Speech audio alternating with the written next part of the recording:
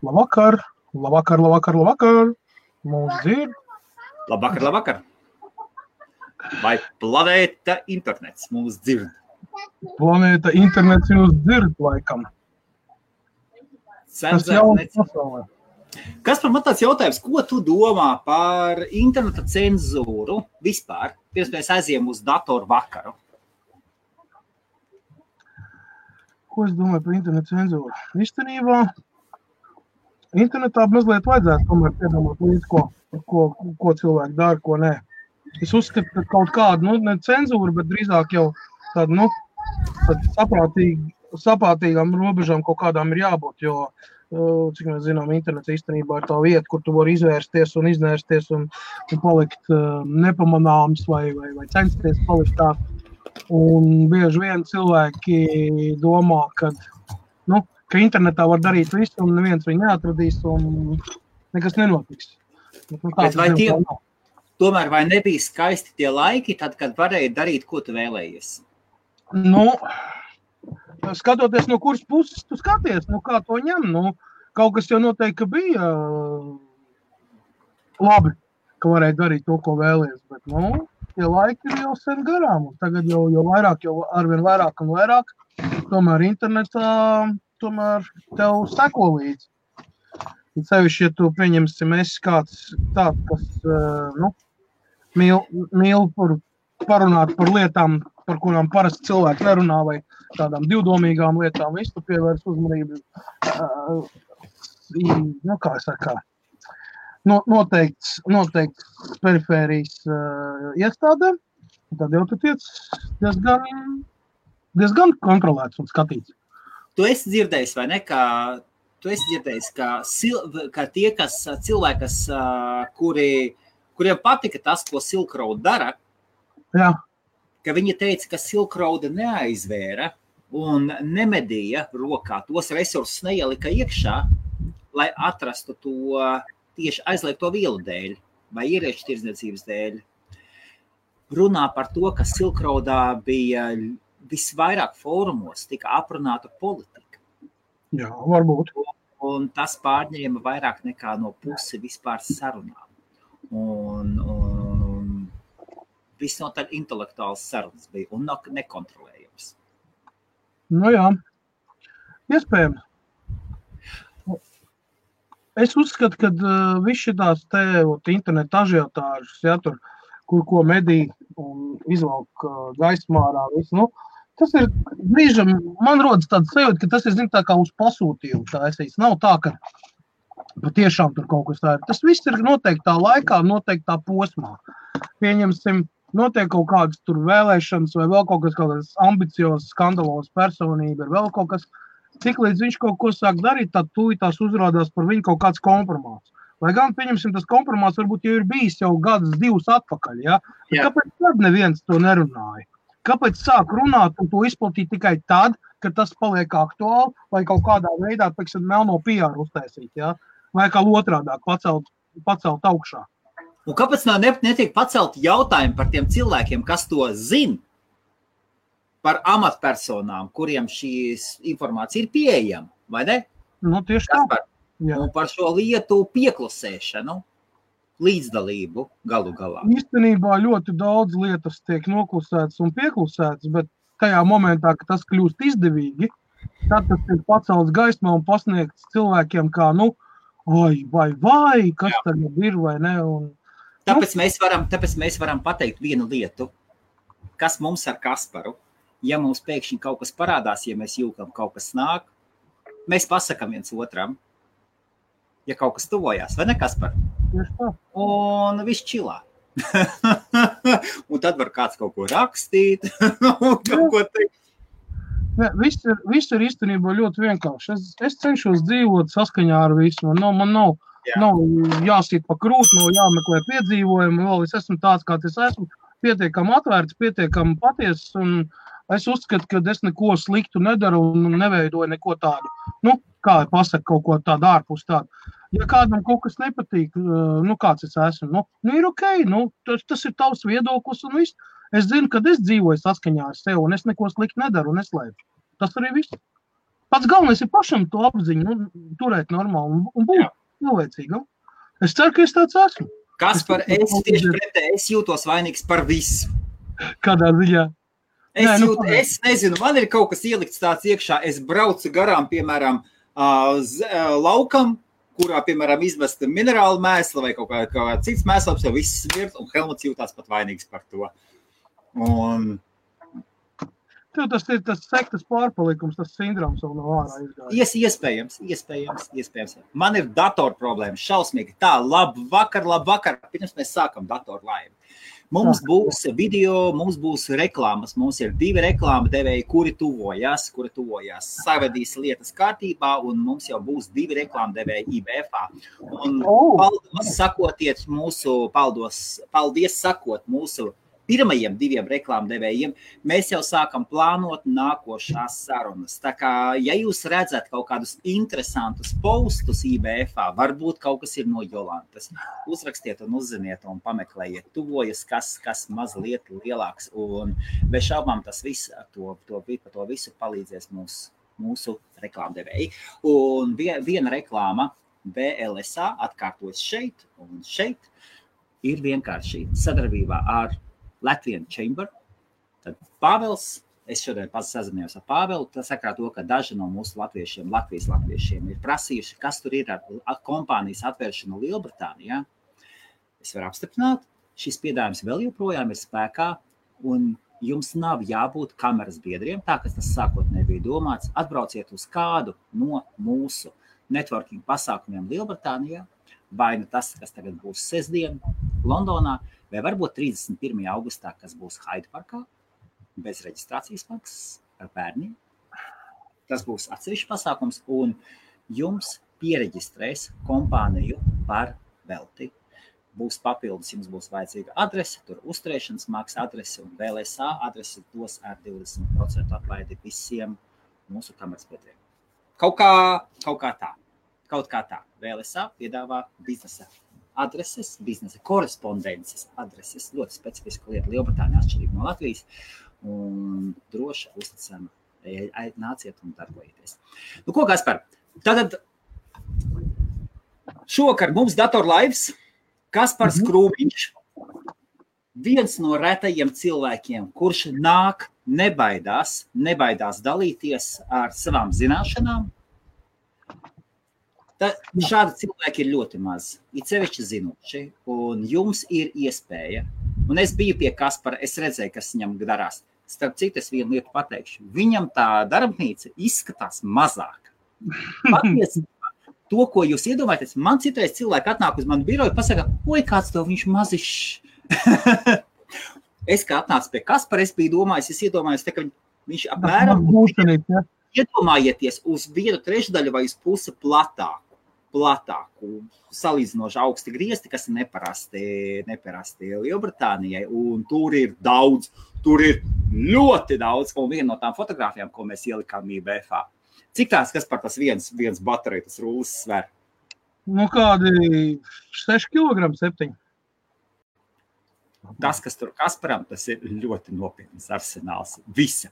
Un šodien jums ir iespēja uzdot savu jautājumu par savu datoru problēmu, vai datoru tehnikas problēmu mūsu datoru ekspertam.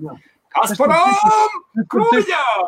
Jā, es par citu pirms 40 minūtēm tik atbrauc no garāžas, man ir pabeigts, mans zilais putns ir pabeigts, nokrāsots. Es tad šodien tīrīju ārā, visu bija izplēsts. Man tas bildes sapotogrāfēt, neesmu lieliks sekšā, tā kā būs updates par elektronisku. Wow! Jā. Lēnā garā, beidzot kustās uz priekšu. Reku, Cintaram ir datora problēma. Jā, viņš 3 nedēļas nav izpakojis datoru. Neko, viņš saka līdzjūtīgi, Es arī īsti, kā saka, savu datoru neesmu redzējis 2 gadus. Viņš man kaut kur augšā tur stāvīja. Risinājums nopērc nākošo citā krāsā. Nekas par. Aha. Vai ne? Tā, mums ir kāds jautājums, vai nav sveiki, Datī? Pašlaik vēl nav. Labi, kamēr nav jautājumu. Kaspar, man tev ir jautājums. Jā. Es skatījos par jaunajiem, kā tas latviskajiem čipsetēm, ja? Reizē Nu, chipsets, chipsets, bet, procesori. Un jaunie Ryzen procesori 9. sērijas. Linus Tech bija uztaisījis video un salīdzināja ar Intel. Un viņš saka, līdz šim brīdim visu laiku Intels tomēr ir bijis priekšā. Un vienmēr AMD procesori vienmēr bijuši otrajā vietā. Šoreiz AMD ir aizgājuši ļoti dziļi iekšā ar 7 nanometru tehnoloģiju, ar 70 megabaitu cache, L3 cache. 70, jā, 70. Nu, Paskaties. Labi. Paskaties. Ja es pagaidu, varbūt es kļūdos. Nevar būt. Varbūt, ka tomēr 7 megabaiti, ne 70. Paskaties priekšā, apskaties. Salīdzini, paskaties. Labi, es īstenībā neesmu AMD fans un teikšu tā, ka AMD tad, kad izraujās priekšā, jā, apmēram paiet mēnesis un Intels viņa aptiek dubultā. Tā kā, uz doto brīdi, jā, paskatīsimies, kas būs augustā, kad Intels laidīs klajā savus jaunos chipsets un jauno tehnoloģiju. Viņam arī nestrādā klusiņām. Tur viss notiekās. Man vairāk interesē Intel grafikas kartes, kas būs nopietni, viņi apsolījuši nopietnu konkurenci Nvidia un AMD kartēm. Nopietnu konkurenci. Nāk vērā. Nezinu. Kura brenda portatīvo jūs ieteikt izvēlēties? Juris, zini, kā es tev teikšu? Vienam patīk māte, vienam patīk meita, vienam patīk kleita. Un kas par? Novadīt uz konkrēto virzienu ir ļoti pagrūti, jo pa lielam portatīvie datori, viņi ir vienas sērijas, viņi ir praktiski vienādi visiem. Atšķirās tikai dizains un noformējums. Jo, principā, ja mēs ņemam tur HP vai Lenovo vai Dell, viņiem visiem būs viens un tas pats chipsets, viens un tas pats tur perifērija, ja? Plus mīnus tur, kā saka, atkarībā no vendoriem, kāds tur pieņemsim, vai no Realtek ir apakšā, vai no Qualcomms ir apakšā, ar ko viņi sadarbojās, vai Gigabyte ir pieņemsim, vai tur vēl kaut kāds. Un pa lielam viss. Mēs runājam šeit patreizējā momentā par jaunās paaudzes datoriem, tas ir 17., 18., 19. gads, viņi visi ir praktiski pa vienu līniju iet. Jo pat mācīplašu izgatavotāji, kas ir apakšu uzņēmēji, ja, viņi vienu un to pašu mācīplāti, ja, ar nelielām izmaiņām, grūž iekšā gan Dellā, gan HP, gan tikai nosaukums mainās cits. Un līdz ar to tagad pateikt, ņem šitais ir labs un pārējie mēsli, ir grūti spriest tā. Protams, kad neieteikt ņemt tur kaut kādas N-sērijas procesors, kas ir bijuši atomi, tagad viņi ir uztaisīti kā parastie proči. Neņemt kaut kādas Celerons, skatīties, vismaz I3 robežās ņemt sākot, jo vispārējais, kas ir zem, tas ir tāds, pavisam beginner, tur skolnieku, skolēnu datori. Pieaugušiem, studentam var būt vēl kādu kursdarbu uzrakstīt, kādu Facebook spēlīt, paspēlēt, bet neko vairāk. Tiešām ir grūti, to brendu daudzums arī diezgan liels, ar mainīgām vērtībām, ar mainīgiem panākumiem. To viens izsitās priekšpusē vairāk, te otrs vien brīdi, Lenovo bija pasāds tīri labi taisīt, atkal nošļuk zemē. Tad HP bija vienu brīdi, viņam tā kā atrisināja problēmas ar pārkaršanu ar visiem tiem datoriem un it kā sāk normāli, tagad ir atkal tūtā iebraukuši. Dell atkal sev pozicionē mazliet savādāk.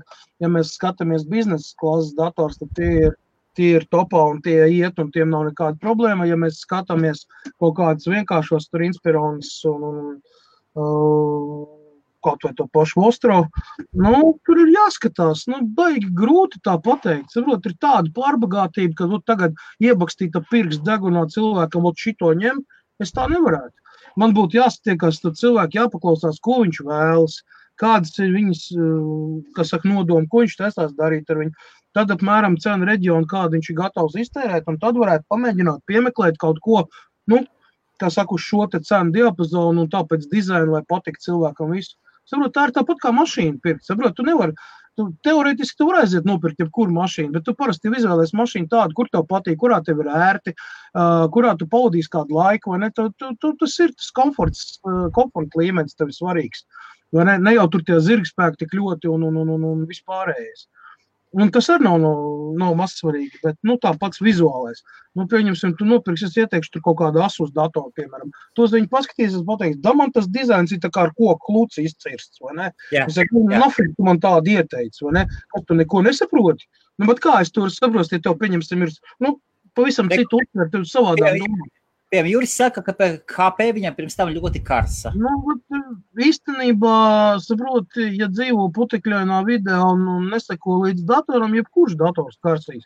Kurš vairāk, kurš mazāk. Jā, HP bija problēmas, bija viņam all around. Viņi cenšas taisīt viņus super plāns, super ērts, vai ne, lai skriet līdz cilvēku prasībām. Bet tu nekad uzdzēsēšanas sistēmu, jo tu viņu nav kur izvietot. Līdz ar to viņi plānāka mazāk un līdz ar to viņam lielāks iespējas pārkārt. Tik smuks vēl bijis Omen sērija, jā, viņi ir dārgi, bet viņi ir dizaineriski, jā, HP ir īstenībā viņiem viņi tāda modes industrijas diktētāji, viņi nosaka to tonus, tādu foršu. Jā, es arī atzīstu Dell, man te ir Dells, man tur ir Dells, man ir, vai Toshiba, bet Japāņu. Vai Tekra vai Portage. Ir 2 modeļi, kas tiek ražot Japānā, viņi netiek ražot nekur citur. Briest uz ābolu sportību. Katram savs. Es tādu bumbieris man ābolu nevisai garšo. Ananās arī, jā. Ok, un ko tu ieteiktu? Ja tev būtu Kaspar. Vēlreiz, es jau tev paskaidroju, es nezinu cilvēka vēlmes konkrēts, kādiem nolūkiem vajag. Kā arī es nezinu viņu budžetu, kā es varu kaut ko ieteikt. Ok, Kaspar, es tev iedošu, Lielas, 3 variantus. 3 varianti. Iedomājies, ka pēkšņi tev ir jāizvēlās tikai viens dators un jākāp lidmašīnā uz 2 nedēļām. Kaut kur jālido. Vienu datoru, kā tu sev paņemt līdz sportīvā? Tikai uz 2 nedēļām? Uz 2 nedēļām viens sportīvais dators. Tev būs tikai sportīvais dators. Ko tu paņemsi? Dell Latitude. 7450, 7490. Vispār 74 vai 75 sēriju. Dell Latitude, jebkuru. Un procesors apmēram kāds? Bez starpības, viņš pat ar i3 strādā ļoti labi. Viņam tikai i3, i5, i7. Tagad i9 parādījušies arī. Bet, tie maksā pār pa 2000 funtu. Tāpēc, ka procesors 32 kodoli. Nē, viņam ir 24 laikam tikai. Bet, ok, ja tu Vitai dotu datoru, tev būtu jāiedod dators uz 2 nedēļām. Portīvais dators, 1 datoru. Un jebkuru tu varētu iedot. Kuru tu dotu viņai? Toshiba Tekra. Toshiba Tekra. Kāpēc Toshiba ne Dellu? Z sērijas, tāpēc, kad viņš vairāk būtu sievietē pieskaņots. Tur ir savu fīgu. Es vienkārši zinu, man tad pastāst vai kāds smukiņš ir tāda. Es savu apmēram zinu. Tāpēc, jā. Sievietēm ir svarīgi, saprot, tas vizuālais, saprot, cik viņš ir noformējis, piestāv un tam līdzīgi, ja. Tur Tekra viņi ir tāda, Z sērija, viņi ir tāda, baigi tāda čotnei, tāda dāmīga. Un ja puikam, cik puikam gadi bija? 12, 13? 11. Piedāvāts, puika brauc uz Latviju uz 2 nedēļām, viņu iedzīt dzīvoklī vai mājā, un viņš domās bez interneta, un tagad viņam tikai 1 datoru, tu viņam var iedot portīvā 1 dators, lai viņš būtu laimīgs. HP Stream. HP kādu? HP Stream. Stream. Jā, Stream, viņš tā arī saucās Stream. Tas ir tāds 10-15 gadnieku dators. Tas to viņi parādīs. Jā. Ok. Un tūlītās iesim pie vecākiem jautājumiem. Droši rakstiet, mēs ejam. Reku saka, tā 1000 eiro. HP Stream. Ar touchscreen. Viegls, 1,4 kilogramu laikam. Jā. Kāpēc? Spēlītēm pietiktos un viss pietiktos, tur, vai ne? Facebook spēlīts, viss tāds online, tur viss ir ok. Viss normāli. Ok, un šeit bija jautājums, ja tev būtu tevis 100, bet 1000 eiro, ko tu ņemtu? 1000 eiro? Ļoti precīzi atbildi. Ļoti precīzi jautājums, paldies. Es skatītos uz Dell Inspire un 15 sēriju, 7. vai 8. 7000, 8000. Es skatītos. Nu, ja Super, tā ir 1000 eiro, jā. Vai arī Asus Pro sērijas datoru. Tā arī saucās viņa Asus Pro. Nu, viņi ir, tas ir professional edition, tas ir, tā ir labi nostrādāt, viņiem ir dzelži labi. Jā. Lūk, un es tieši to, ko es gribēju pateikt, un es pateikšu, un pēkšņi skatos Dzintara. Šodienā, kad cilvēkam ir bailes pateikt savu viedokli, Dzintars to pasaka ļoti labi. Dzintars to pasaka ļoti. Šodien tieši... Kad es cenšos būt, kā es saku, vairāk vai mazāk objektīvs, es saprotu, ka cilvēki ir ļoti dažādi un tiešām katram patīk kaut kas savs un novirzīt uz kaut kādu konkrētu vietu, ja, cilvēku, lietu, ja. Tas nav īsti pareizi. Lai varētu piemeklēt, es vienmēr cilvēkiem, kas man raksta par datoriem, es vienmēr pirmais jautājums man ir, kādām vajadzībām tu viņu izmantos, kāds ir tavs budžets un kā tu viņu vēlies redzēt. Un tikai tad es sāku runāt vai kaut ko piedāvāt, nevis piedāvāju kaut ko savu, vai ne, un tad, kā tev? Vajag, nevajag tur vēl kaut ko. Līdz ar to, tāpēc man arī ir tā klientu datubāze, un tāpēc cilvēki arī meklē man un ņem, tāpēc, ka, vismaz es tā ceru, ja, kad es viņiem palīdzu. Neko vēl negatīvas neesmu dzirdējis. Un jau pārāk ilgi. Tas nav normāli. Jā, kā ir uztaisīt, jā? Jā. Redzi Normandi jautājumu, jā? Jā. Klusu datoru. Ierakstu studijai. Ok, labi. Man ir papildu jautājumi. Cik liela tev ir ierakstu studija? Kāda tev ir skaņas izolācija izmantot?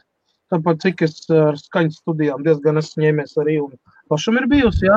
Tad man interesē vairāk vēl aspekti. Un tad es varētu ieteikt,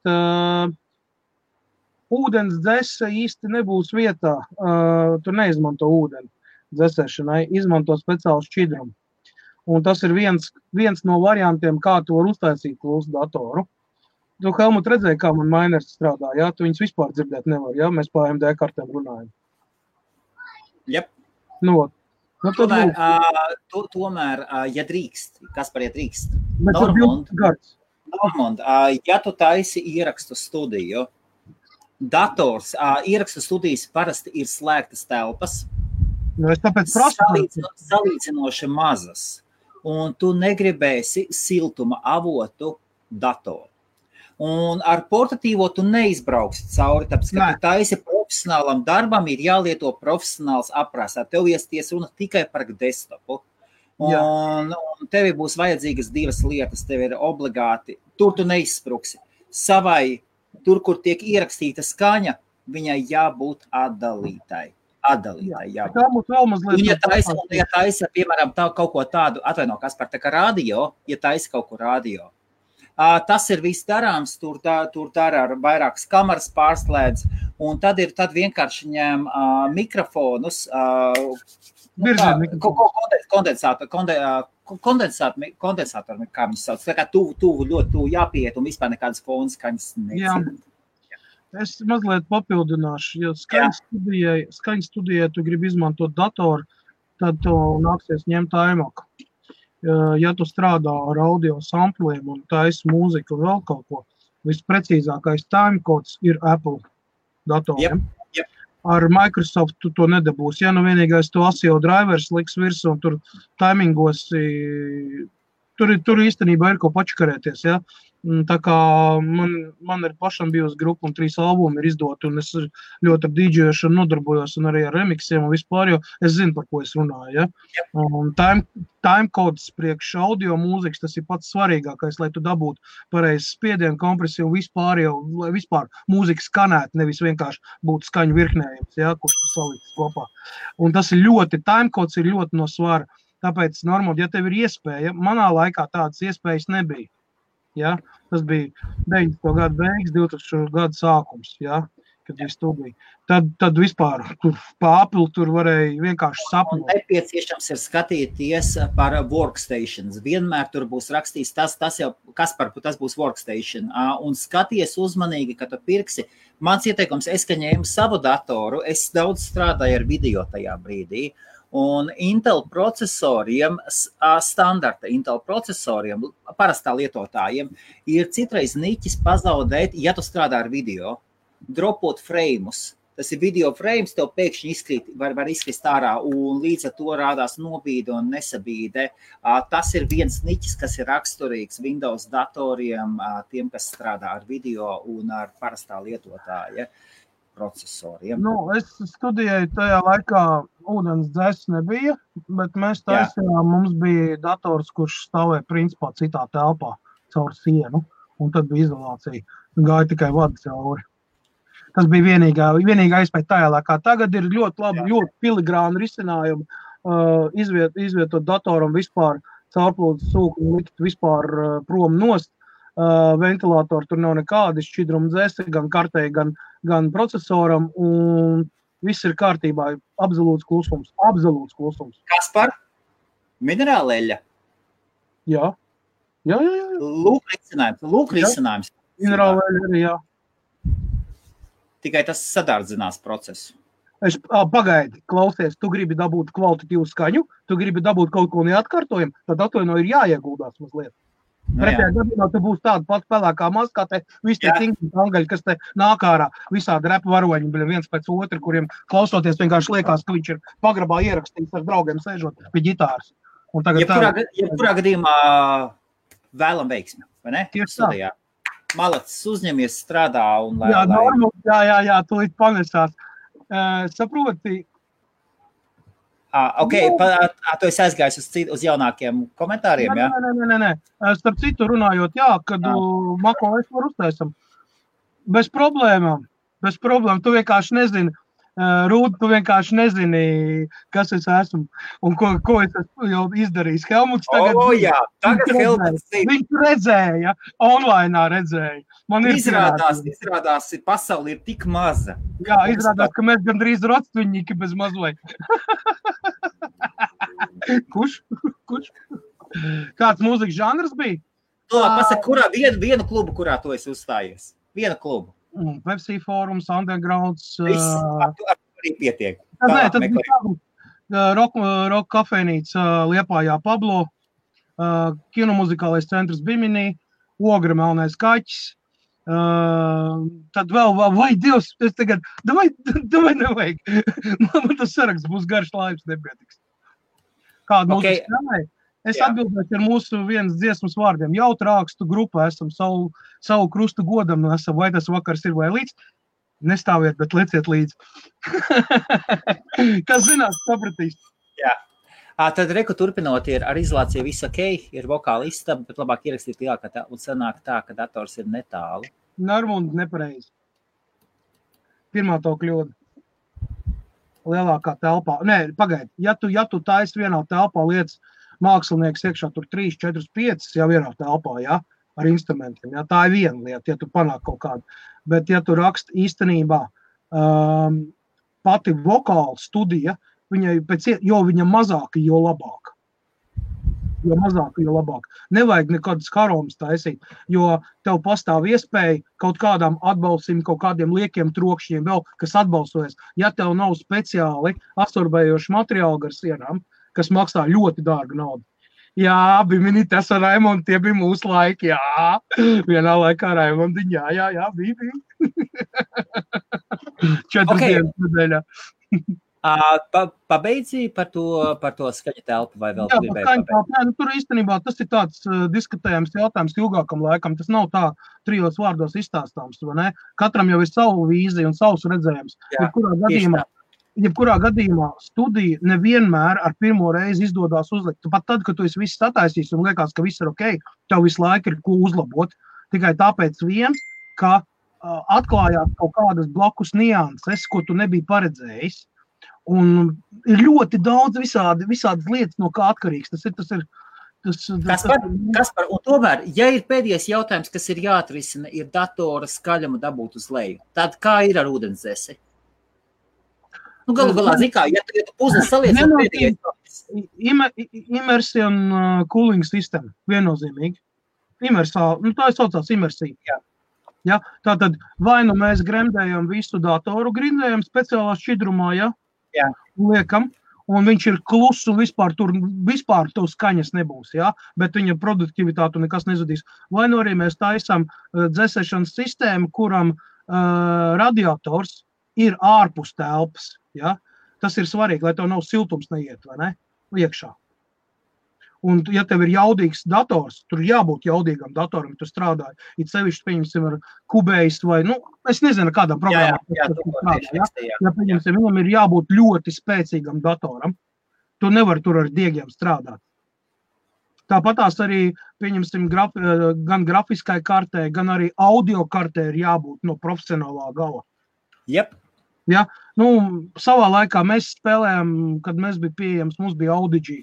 Grafiskās, tās audio kartas, bet tas bija kad atpakaļ, kad viss bija autiņos, vai ne? Tagad ir viss, mēs ar Steinbergu šo studio strādājām, vai ne? Tur visādiem instrumentiem, un man bija akais samplers, man bija, un tad vēl visādas citas lietas, bet tas jau ir sen vēsturē, tagad ar to neviens vairs nenodarbojās, saprot?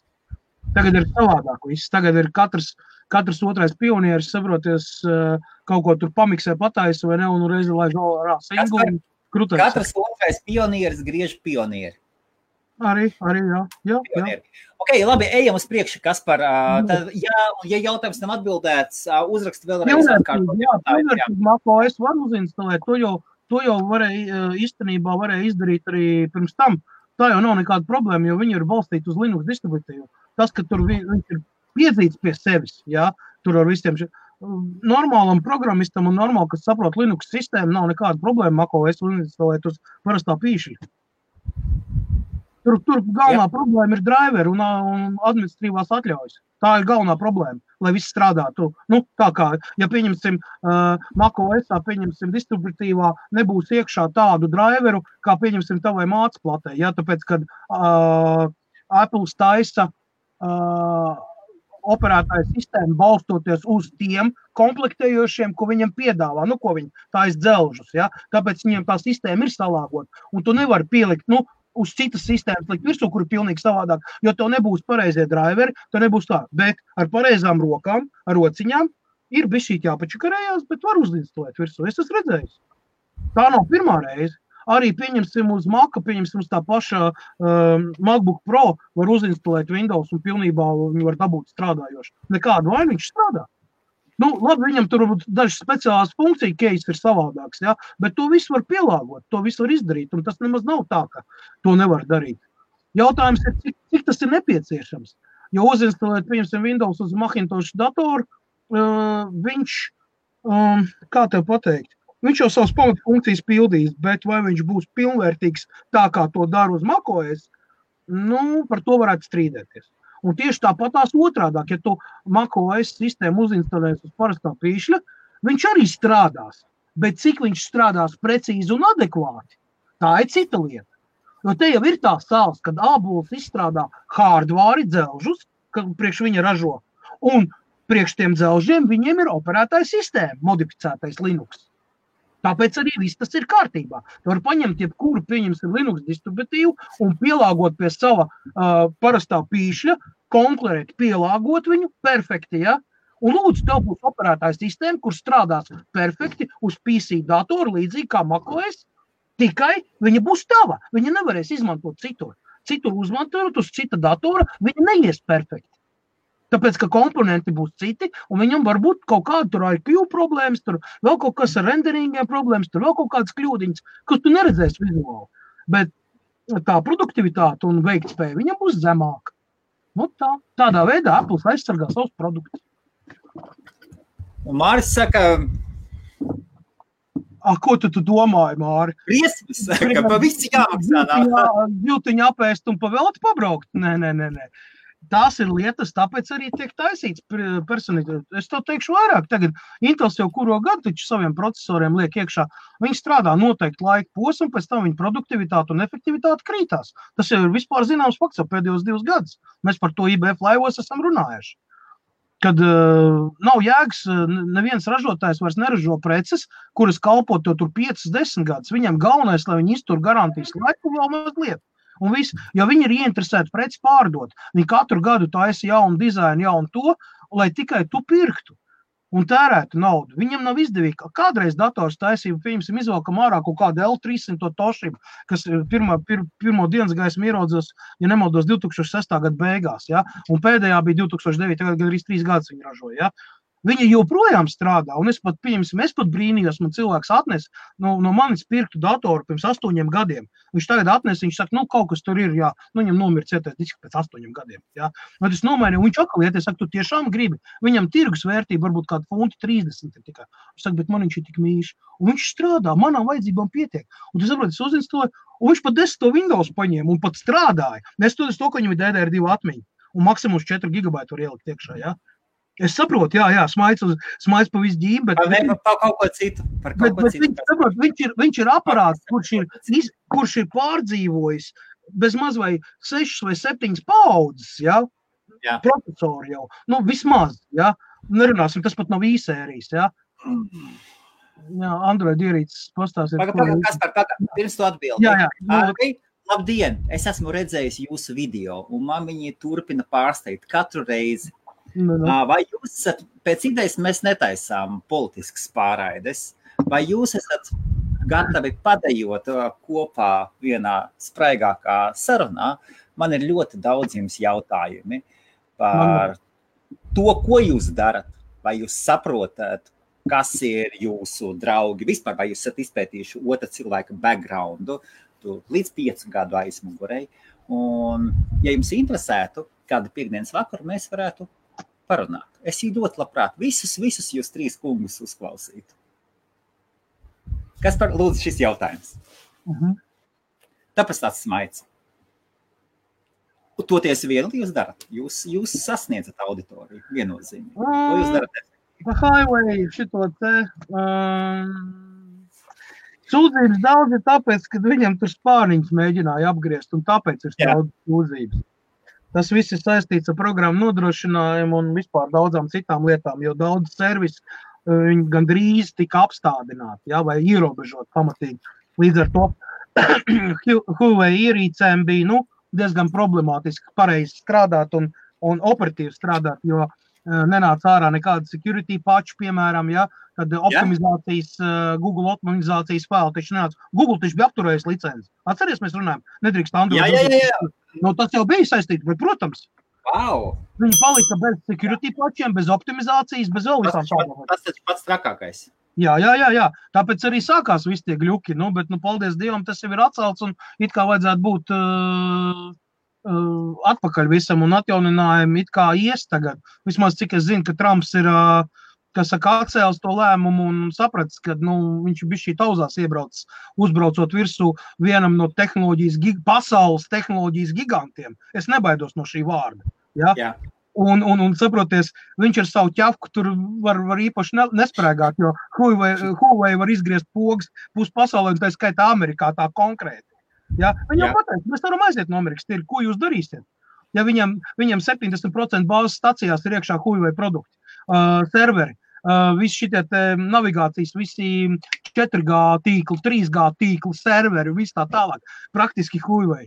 Ko viņi paspēs nomainīt uz IBM vai uz kādu citu, uz Qualcomm? Tu zini, cik tas vispār maksā? Tu spēj iedomāties, ko nozīmē 17 Amerikas operatoriem tagad nomainīt visus 3G, 4G serverus. Lai atteiktos no Huawei.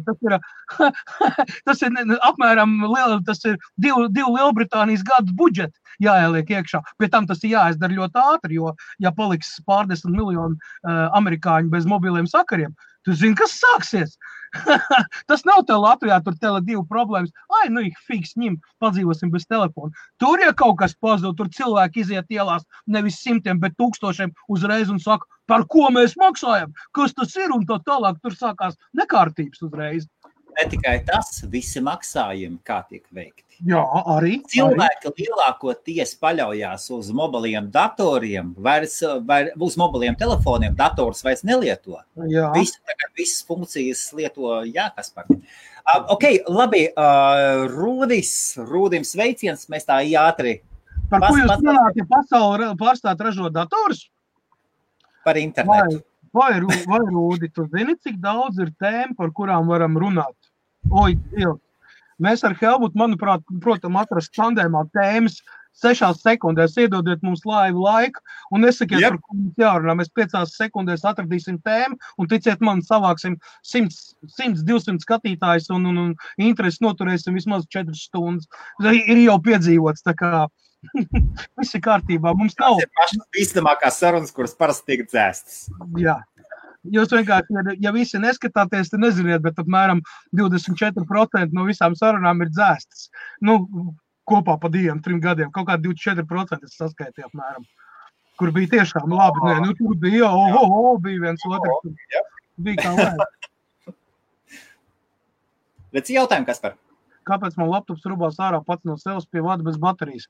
Mārtiņ, ja mēs gribam uzdot jautājumu laivā, un tu gribi saņemt daudz maz konstruktīvu pareizu atbildi, tad mēs rakstam datoru modeli, marku. Šajā gadījumā tas ir svarīgi, ja? Bet, protams, un mazliet vairāk informācijas, kāda specifikācija un tā tālāk, jo tu vairāk iedos man informāciju precīzāk, jo man vieglāk būs atbildēt. Šādi jautājumi es varu pateikt, neturi datoru bez baterijas pie vada un būs viss kārtībā. Tik šaura atbildes tev var iedot dotajā brīdī, neko vairāk. Jo tas nav labi lietot portatīvo datoru bez baterijas. Baterija ir kā backups, baterija ir kā buferis. Ja gadījumā notiek strāvs kaut kāds leciens, vai pieņemsim kaut kādu, pīķīts, baterija noglušīs to. Ja tev nebūs baterija iekšā, tad dators vienkārši var restartēties, var izslēgties ārā un nekad neieslēgties. Viņš noķer impulsu un izsit ārā, pieņemsim kaut ko mierīgi. Tā kā tas nav labi. Tāpēc ja viņam baterija nav, ko tu ieteiktu? Nē, tad jāiegādājas, jo redz, tāpēc visos jaunajos baterijas ir jau iebūvētas iekšā, lai tu viņus nevarētu izņemt ārā. Tad visiem jauniem datoriem praktiski baterijas nāk iebūvētas iekšā. Ļoti reti, kuram datoram tagad ir baterija izņemama no jaunajiem modeļiem. Tas ir tieši tāpēc, ka cilvēki savas nezināšanas dēļ ņem ārā bateriju, lai ķipa saglābtu viņu ilgāk, un kā rezultātā ir daudz vairāk bojājumu. Un arī nestabilas sistēmas darbība. Ļoti labi, tātad lūdzu atkārtot jautājumu un varbūt uzrakst precīzāk, kas tev pa modeli. Jā? Jā. Ok, Kaspar, un tomēr, ja mēs atgriežam, kur var dzirdēt? Iedod vienu atslēgas vārdu, grupas nosaukumu. Es to varu pateikt. Ja tu esi Latvijā, tad Latvijā ir tas mūzikas kanāls, kur tu var pasūtīt mūziku. Ja nemaldos, bija 887 kods, kur nosūtīt samaksāt naudu, tu var noklausīties vienu dziesmu, un tad bija vēl viens kods, kur varēja noklausīties otru. Ir tikai 2 dziesmas pieejami. Viena ir skaisto pīļu dziesmiņu, un otrais šis ir mans auto no Latvijas mūzikas gada balvas pasniegšanas ceremonijas. Grupa Delta. Bet tā jūs internetā neatradīsiet video, jūs neatradīsiet, visi video ir pie manis, man ir visa kolekcija pilnīgi. Tie, kas neskatījās... Šis oficiāli ir vēsturisks mirklis. Kaspars pats pateica. Kaspars pateica, ka YouTube ir pieejams. Kurā vietā tu to atradi? Es zinu. Dina ir ielikusi iekšā, es zinu. Jā. Dina taču ielika pareizi. Grupa Delta, ja jūs vēlties redzēt Kasparu. Jā. Bet tur ir viena dziesma tikai. Un nedomājiet, ka DJs ir tas, kas aizmugurē sēž. Nē, viss kārtībā. Mikrofons rokā, un jautri lec, un dejo, un var redzēt, enerģija ir. Un... Grupa Delta. Un ko mēs vēl varam pateikt? Arī bieži vārdautors? Jā, tā ir. Vilksim ārā. Jā, labi, klausies, mums ir nevis. Kaspar, šis ir vēsturisks milks pirmo reizi 2 gados. Tu publiski pasaki, bez šaubām, pirmo reizi. Ko tu gribi dzirdēt no manis? Ko tu gribi dzirdēt? Uzdodiet savus jautājumus. Raimond. Video, Kaspars nemanās, ir video un dziesmas, jā. Ir video un ne tikai tāds vēl. Jā. Īstenībā, tas, kas ir publiskajā telpā, īstenībā ir 1/1000 daļa no tās bibliotēkas, kas ir man. Man ir gan koncerti ieraksti, gan klubi ieraksti, gan intervijas, gan viss kas pārējais. Es esmu cītīgi to glabājis un vienkārši saviem bērniem un vienkārši parādīt, kas kādreiz ir bijis. Un tas viss bija tie saldie 90. gadi, 96., 99., 2000. gads, apmēram. Tas laika posms, kad es ļoti aktīvi koncertēju un taisīju. Pēc tam es biju tikai DJs un taisīju video diskotēkas. Sākumā pa Latviju, pēc tam jau pa Eiropu. Nobeigums man bija šeit pat Manchesterā pirms 7 gadiem, sanāk tagad jau, kad es principā beidzu savu DJ karjeru, jo parādījās mazliet cits prioritātes un tomēr. Tātad tagad ir jautājums. Lūdzu, visi komentāri būs, kurš vēlās? Aci. Kurš vēlās uzmest aci? Paskatīsimies, vai balsojam. Jā, nē. Nē. Puj, nē. 59 cilvēki lodāmurs aizdegās tikko. Maisam gals vaļā. Šitam netiks klāt neviens, te ir 4 terabaiti video informācijas. Viss, kas tā bija tas gods viņu redzēt. Jā, tā bija tas gods redzēt 1/1000 daļu no tā viss, jo vienkārši laika bija pārāk maz. Viens. 2. Jā, paskatīsimies. Vairāk arī ne. Jā. Lūdzu, jūsu vēlmes tā delta, tagad ir jautājums, vai šis gabals.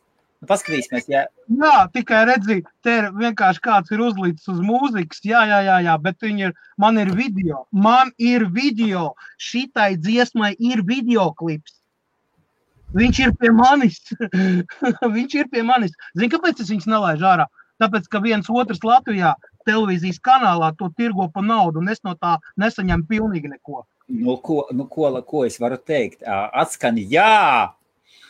Jā! Jā! 5. Būs 50, tad es ielaidīšu video. Oi, viss, Jānis Meško, jā! Dziesma saucās. Tātad uzliksim skaņu. Jā. Tas ir no... Oi, kāpēc tā? Kāpēc? Kas tad, Kaspar, kāpēc? Apim. Uzmiet, kas tā lēc? LNT mūzika. Delta.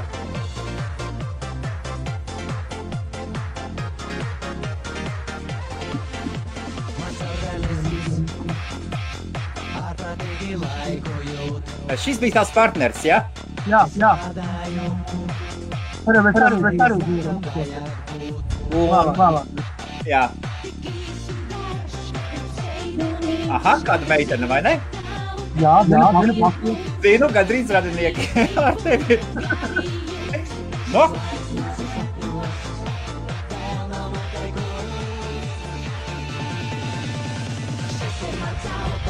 Kur ir mums? Būs. Paskatīsimies. Rekur, Kaspars mums?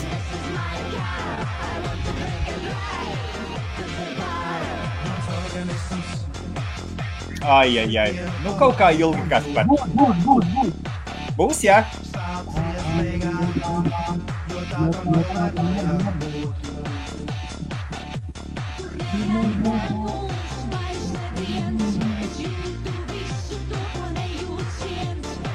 Tas var būt.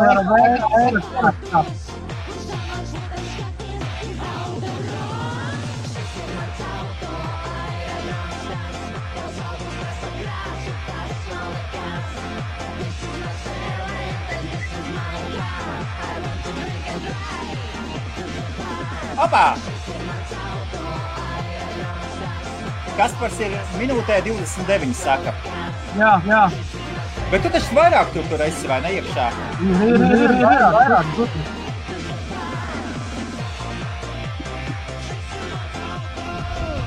Tas ir vēl ieraksts.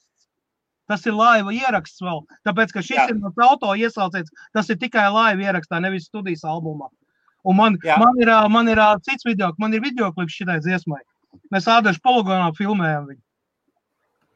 Un, var sakot, es tikai izbrīnījos, Kaspar, ka šajā dziesmā tu maz dziedāji. Bet nē, man ir citas dziesmas arī. Es tagad meklēju, var sakot, pameklējiet, kur ir delta, ja jūs kaut ko atrodiet, kur Kaspars ir. Nē, šitais ir viens, kas ir pieejams, pēc tam šitais ir no VHS kasetes pārkopēts digitāli. Jā. Un es zinu, kas ir ielicis, tā Dina ir ielikus patiekšā. Man ir studijas versija, man ir koncertu versija pilnā. Ne LNT. Es tev viņu rādīju. Mēs ko tik neredzējām? Tur bija daudz viss, jā. Uztaisiet laivu par šo tēmu. Varbūt kādreiz, jā. Atgriežoties saldajos 90.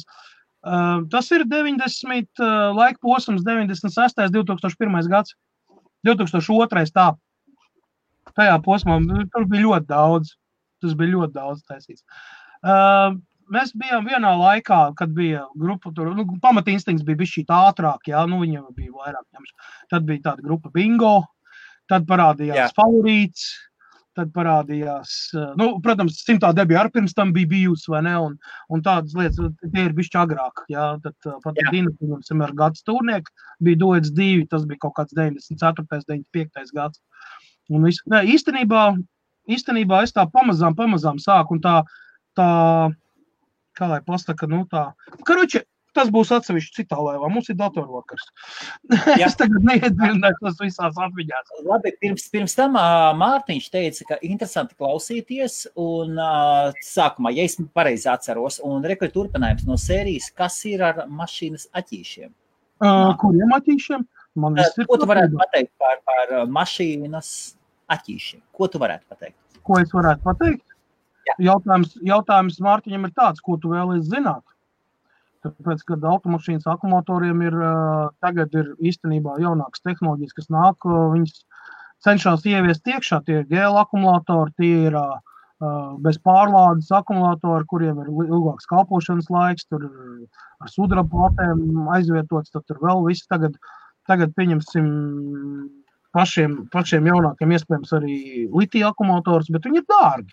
Viņš ir atkarīgs no tā, kur ir parastie svini lētie akumulatori, viņam ir lēta ražošanā, un viņi ir, kā lai pasaka, viņas var mainīt pēc 3 gadiem, tur ir maksā kaut kāds 3-5 eiro, tur 50 eiro, uz 3 gadiem un viss, Un automašīnu ražotājiem īstenībā baigi negribās. Ja mēs runājam par elektroauto, tad tur tikai un vienīgi litijas piedalās.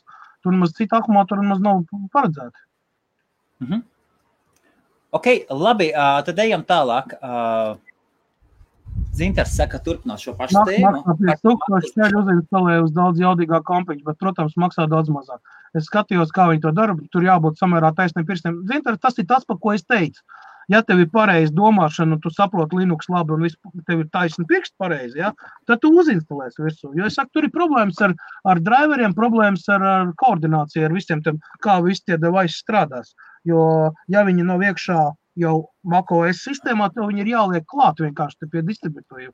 Es no savas puses pateikšu, jūs varat uzlikt uz kāda Windows datora jūs vēlaties, tur spēle ar 2 pogām, un jūs piesēdiniet Mac speciālistu pie peles ar 2 pogām.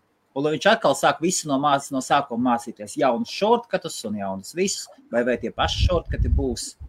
Nē, tur būs savādāk. Tur tomēr ir cits kodols. Atkal no jauna mācīties un tad, kad strādā... Ja mēs runājam par dizainu, grafiku, par Photoshopiem, video apstrādi un arī audio. Es personīgi, es vispār nevaru pie Maca apsēsties Photoshopā. Es Photoshopu peldu tā kā ziltiņa, man liekas. Pieliek man pie Maca. Nē, es runāju tā. Ja tu profesionāli nodarbojies ar dizainu, tur ar AutoCAD un tādām smagām programmām, Adobe Premiere un tālām, ja, tad izmanto Macu, jo viņš būs labāks un labāk strādās. Tāpat tās ar video renderēšanu un video editēšanu, Macs būs labāks, jo viņam softs ir labāk piedzīt. Tieši tāpat tās ir ar audio. Specifiskās programmas ar timekodiem, kas ir visi timekodi un MIDI keyboard, visu viņi strādā precīzāk ar Macu. Nevis tāpēc, ka tas ir Macs, bet tāpēc, ka tas ir Linux. Saprot? Tāpēc, ka tas ir Linux. Jā. Uz Linux vienkārši netaisa tādas programmas. Ja arī taisa, tad ļoti minimāli. Tur ir diezgan problemātiski viņus uzinstalēt, tāpēc, ka specifiski dzelži. Un ne visiem dzelžiem ir, pieņemsim, korekti Linux driveri. Jo bieži vien nāks tur meklēties un taisīt. Bija arī tāda ideja mums uz Linux pāriet Ubuntu, vai ne? Bet, īstenībā es teiktu tā, visu cieņu Macintosham, jā, tomēr audio un video industrijā Macintosh tomēr ir priekšā Intel. Tur bez variantiem. Es domāju, Microsoftam tā, nevi Intel. Arī šis ir vēsturisks mirklis. Jā, tieši tā. Gati viss pareizi, jā, pamatversija dziedāja Grāvers, jā, grupa Jumpro, mums 3. albums tap sadarbībā ar grupu Jumpro, konkrēti ar Grāveru un Stīvo. Un Graubu. Jā, esmu viesojis diezgan daudz pie viņiem. Nu ko, iesim tālāk. Starp citu, tas būtu Grāvers. Es šodien skatījos. Es uzliku Jumpro. Un es padomāju, varētu kaut piekdienas vakarā Grāveru parunāties. Starp citu, var mēģināt. Mums ir labas attiecības. Ja būs laiks. Sarunās, jā? Varētu pamēģināt, jā, atcerēties vecos labos laiks. Nu ko, labi, ejam tālāk. Jā, būs atjauninājumi pieejami, protams. Tā kā, saka, tā liegums tika atcelts un viss iet štata režīmā. Mēs par to runājam kāds nedēļas divas atpakaļ. Arī šis jau vēsturē. Šis ir vēsturē jau, jā. Arvi, es tev pateikšu tā, kad pie 5G izstrādes Huawei ir īstenībā apmēram vainīgs pie 70–80%. Ja? Un ja nebūtu Huawei, tad 5G arī tagad nebūtu, ja? Jo viņam ir ļoti daudz izstrādes. Un arī starp citu pie Google Android sistēmas Huawei ir ļoti daudz palīdzējis, lai viņš būtu optimizēts un izgooglēj. Tā kā nav tā, kad viņi tur ir kaut kāda šeņika.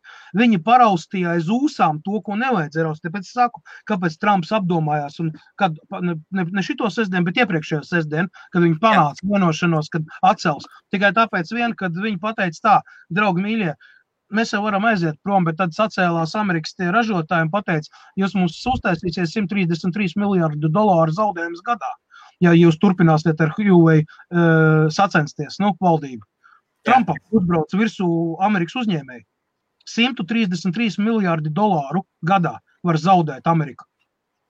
Tas bija tas bilds.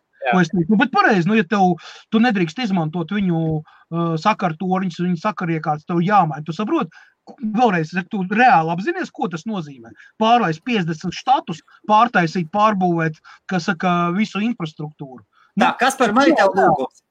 Kamēr mēs runājam, iemet vienu no video. Es nevaru iemet iekšā YouTube. Iemet iekšā YouTube. Nevis vai YouTube, vai iemet iekšā drivā. Ja metīšu iekšā, tad laivs ir jābeidz, jo man tūlīt viss uzkārsies. Viss labi, viss būs labi. Es tev apsolu. Nē, man ir ļoti lieli faili, jo tas paredzēts bija video diskotēkā, man ir ļoti lieli faili. Viņi aizņem apmēram 4,5–5 gigabaiti vienu dziesmu. Viena dziesma aizņem 4,5 gigabaiti. Kompresijām kaut ko esi dzirdējis? Jā, es esmu dzirdējis, bet lai tu sakompresētu un ielikt iekšā, tas aizņems laiku.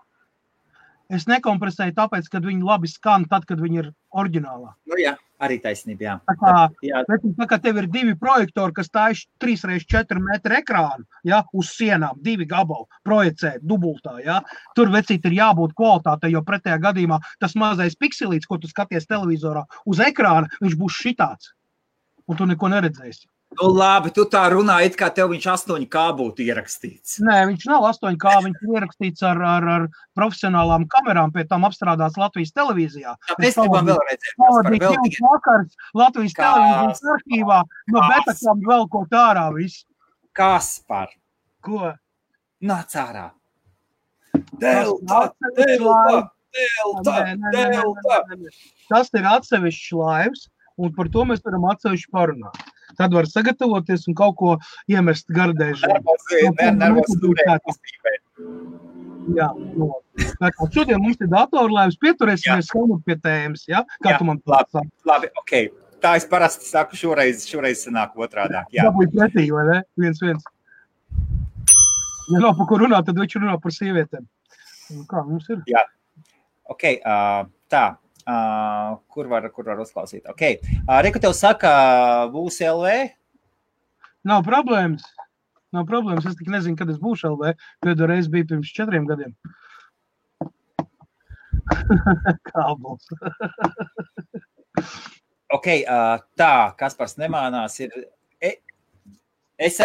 Es redzēju, es esmu liecinieks, un mēs gājām cauri, viņas neatkārtojas, un mēs aizgājām beigās. Intervijas un vispārējais, un tā tālāk. Tā ir vēsturiski. Tie, kas skatījās, iezina. Ok, tā, labi. Kaspar, taču zina, ka backstage ieraksti visinteresantākie. Jā, man ir ļoti daudz, man apmēram 160 stundu materiāls. Ar intervijām, ar backstage'iem, ar vispārējo. Es taču pats braukāju, man bija pusprofesionālā kamera, un mēs filmējām, man ļoti daudz materiālu īstenībā. Ok, kas par šo datoru, kurš strādā? Man liekas, tas bija tas, kas strādā bez baterijas. Pakārbēl, tas ir Acers. Jā. Tas ir Acers, vecais labais Acerītis. Īstenībā tā, kas mums ir, tas ir otrās vai trešās ģenerācijas dators, 2012. gads varētu būt. Jā. Viņam ir cits nosaukums īstenībā.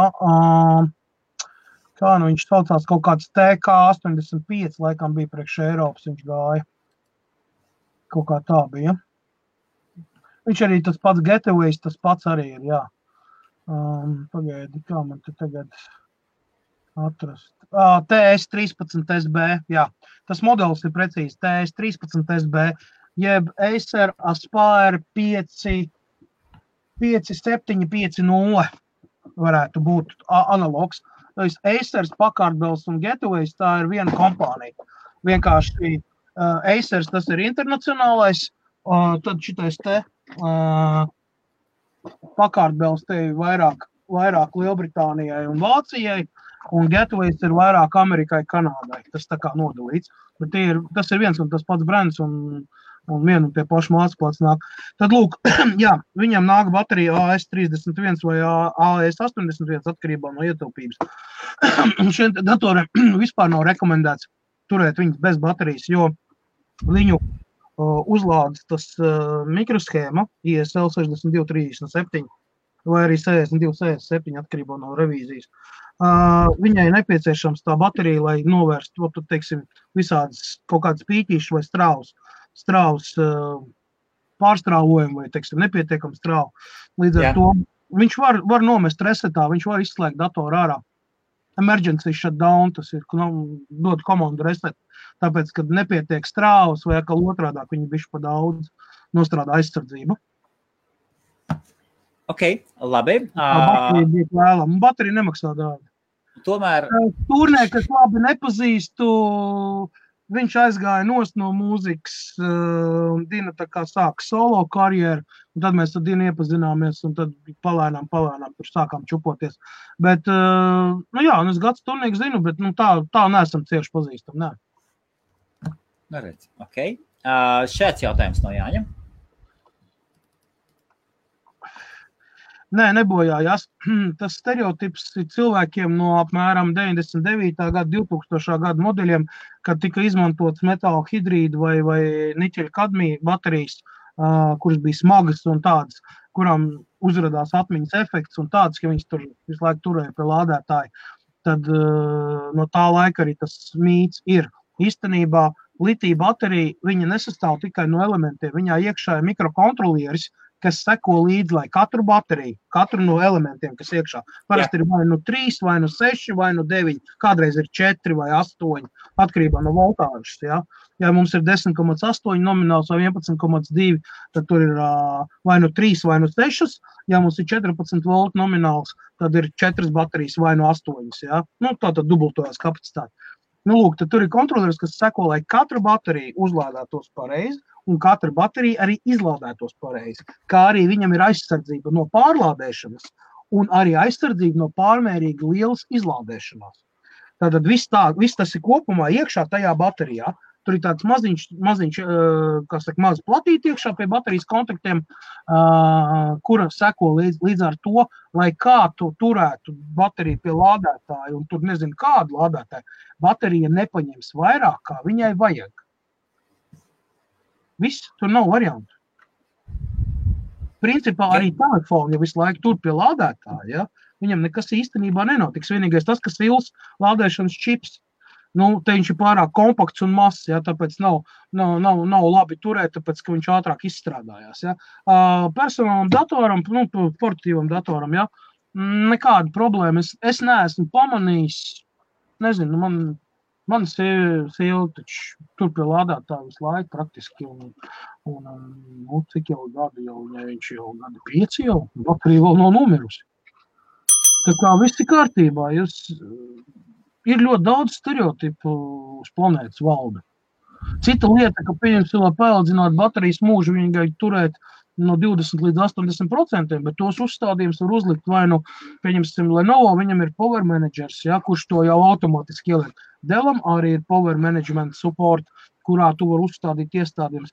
Parastam Windows lietotājiem jūs ieiet iekšā baterijas settings un uzstādiet, līdz kuram procentāli viņš uzlādēs, un visi ceļš 10. Windows un ļoti eleganti var nokonfigurēt bateriju savingu, ja, un tā, lai viņš neuzlādē to bateriju vairāk pa 85% un neizlādē dziļāk pa 20% un viss, un jums tā baterija kalpos, tas dators jau sen būs miskastē izveids, bet baterija vēl būs laba. Saprot?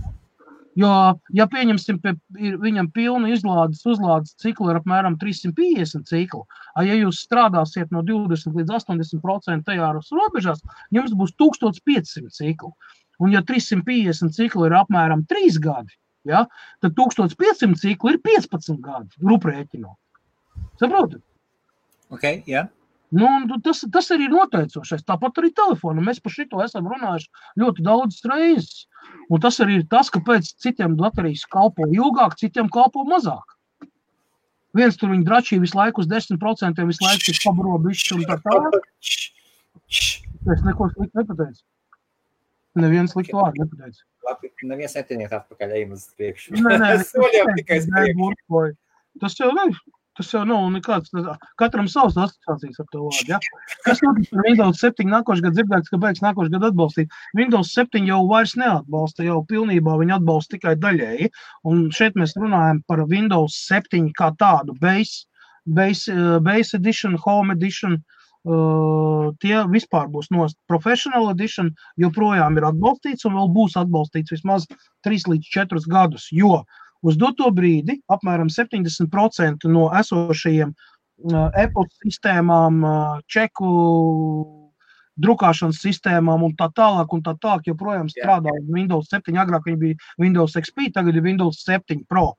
Līdz ar to, ja tagad visiem ražotājiem, lietotājiem, veikalniekiem tagad būtu jāpārliek atkal dzelži uz jaunu sistēmu, kas ir Windows 10, tie ir vājprātīgākie izdevumi, un es dikti šaubos, vai kādas valsts valdība būtu gatava paziņot saviem iedzīvotājiem, nu, biznesam visam, ja, Džeki, no rītdienas, tagad visi lūdzu instalējam, liekam, mums vairs Windows 7 nebūs, tagad liekam Windows 10. Tur sāksies 3. pasaules karš, jo ir lietas, kas vienkārši nestrādās uz Windows 10 tikai tāpēc, ka tur ir specifisks dzelžs, specifiski hardware. Mēs runājam par POS sistēmām, ja, kas ir maksājuma sistēmas un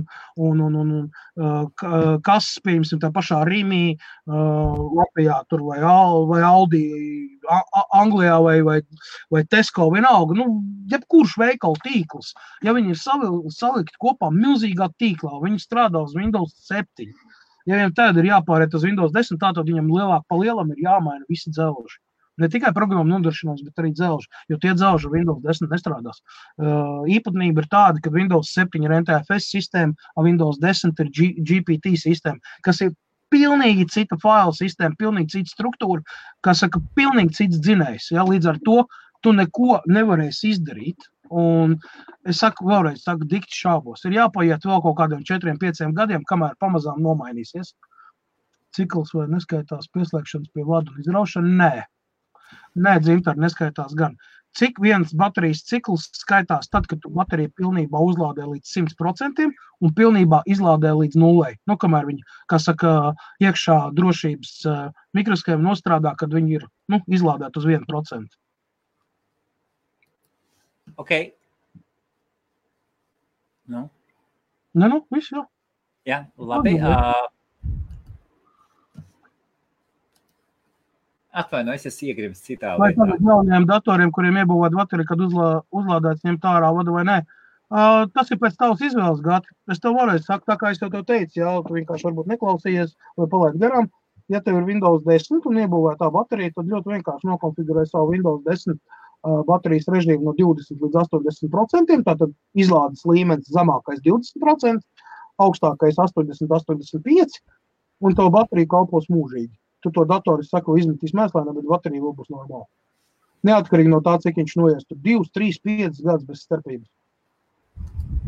Ok. Kaspar, kā tas ir iespējams, ka grupa Delta nav pieejama YouTube? Kas tas ir? Tāpēc, kad es tev atbildēju, tāpēc, kad bija daži ašie zēni, kā pirmais Baltijas mūzikas kanāls, kā piemēram Latvijas mūzikas kanāls, kur vienkārši uzlikt mīksto virsū uz visu un vienkārši par to iekasē naudiņu par mūsu dziesmām. Autortiesību atlīdzību es līdz šai dienai neesmu saņēmis par tām 2 dziesmām, ko viņi dricelē jau vairāk kā 15 gadus. Tālūk. Vēlreiz atkārto lūdzu. Tagad klausieties. Kurš kanāls? Sveiciens Aka Laka. Es neesmu saņēmis autora atlīdzību par savām dziesmām, par viņu izmantošanu, kad cilvēki pasūta pa naudiņu, pasūta dziesmu, ja, tai mūzikas kanālā. Ir 2 gabaliņi. Viens ir pirmais Baltijas mūzikas kanāls, un otrs ir, ja nemaldos, Latvijas mūzikas kanāls kaut kāds, kur tu samaksājot, cik tur 70 vai centi vai eiro. Es neatceros. Es nezinu, Latvijā nedzīvoju tik ilgi, ka es var sameloties. Ja? Un tev to dziesmu ir iespējams pasūtīt. Un arī Vipā var tur pa 5 eiro var pasūtīt viņu. Ja? Un tur 2 dziesmas ir. Šis ir mans auto, šī dziesma, un otrs Kasparu dziesma. Jā, tās ir 2 no populārākajām dziesmām. Ar skaisto dziesmu mēs 2 nedēļas bijām Latvijas top 1 virsotnē, veselas 2 nedēļas. Tas tāds sasniegums bija priekš manis, jo viņi tiešām baigi lipīgi un smukīgi bija. Un tad mums bija... Atlīdzība, cik tu esi saņēmis? 0. 15 gadu laikā 0. Kur autortiesības? Jā, autortiesības, tieši tā. Kam viņas iet, Kaspar? Es nezinu. Es viņas neesmu redzējis. Kas tas par kantori ir? Aka Laka. Saucās Aka Laka. Autortiesība, kas viņš tur saucās tā aģentūra. Kas visus drātē ārā par to, kad klausās... Man liekas, izklausās, ka pēc savu autortiesības iekasēšanas aizsardzību nodarbojas. Wow, tā ir plaši pazīstama, tā ir plaša problēma Latvijā. Īstenībā, jā. Ir šausmīgi birokrātisks aparāts. Baigi ātri viņi tev iekasē sodu, ja tu kaut ko esi pārkāpis. Ja? Jā. Un tad, kad tev kaut ko vajag, tu saņem ļoti maz vai nesaņem vispār neko. Es nopietni saku, es neesmu neko saņems. Neviens pat nav kontaktējies, pieņemsim, paprasīs atļauju vai drīkst. Jā. Tas tā, pie vietas. Pamēģina Raimonda Paula dziesmas vispār ir tautā populārs un tur viss zina, bet tāpatās prasa atļauju. Jebkuram māksliniekam prasa atļauju, lai viņu materiālu varētu izmantot. Tā ir tīri pieklājības pēc. Es jau neprasu, ka man tagad jābūt baigi krutam džekam, tur, kā es tur baigās zvaigzne. Nē, vienkārši, saprot, ir tā mazliet tā bidna. kad tu kaut ko centies izdarīt Latvijas tautai, kaut ko radīt kaut ko, ja? Svarīgi. Tā ir tā pievienotā vērtība, tā kultūra vēsturiskais, tas, mantojums mūsu, lai kāds viņš būtu. Sakiet, kā gribat, arī deja mūzika ir daļa no mūsu, kā lai pasaka, mūsu vēstures. Tāds bija laiks. Tāds bija laiks, jā. Klausījās, jā. Protams, ka bijām, jā, es taču maksāju autortiesības, mums bija līgums ar Jūs vēl maksājāt autortiesības?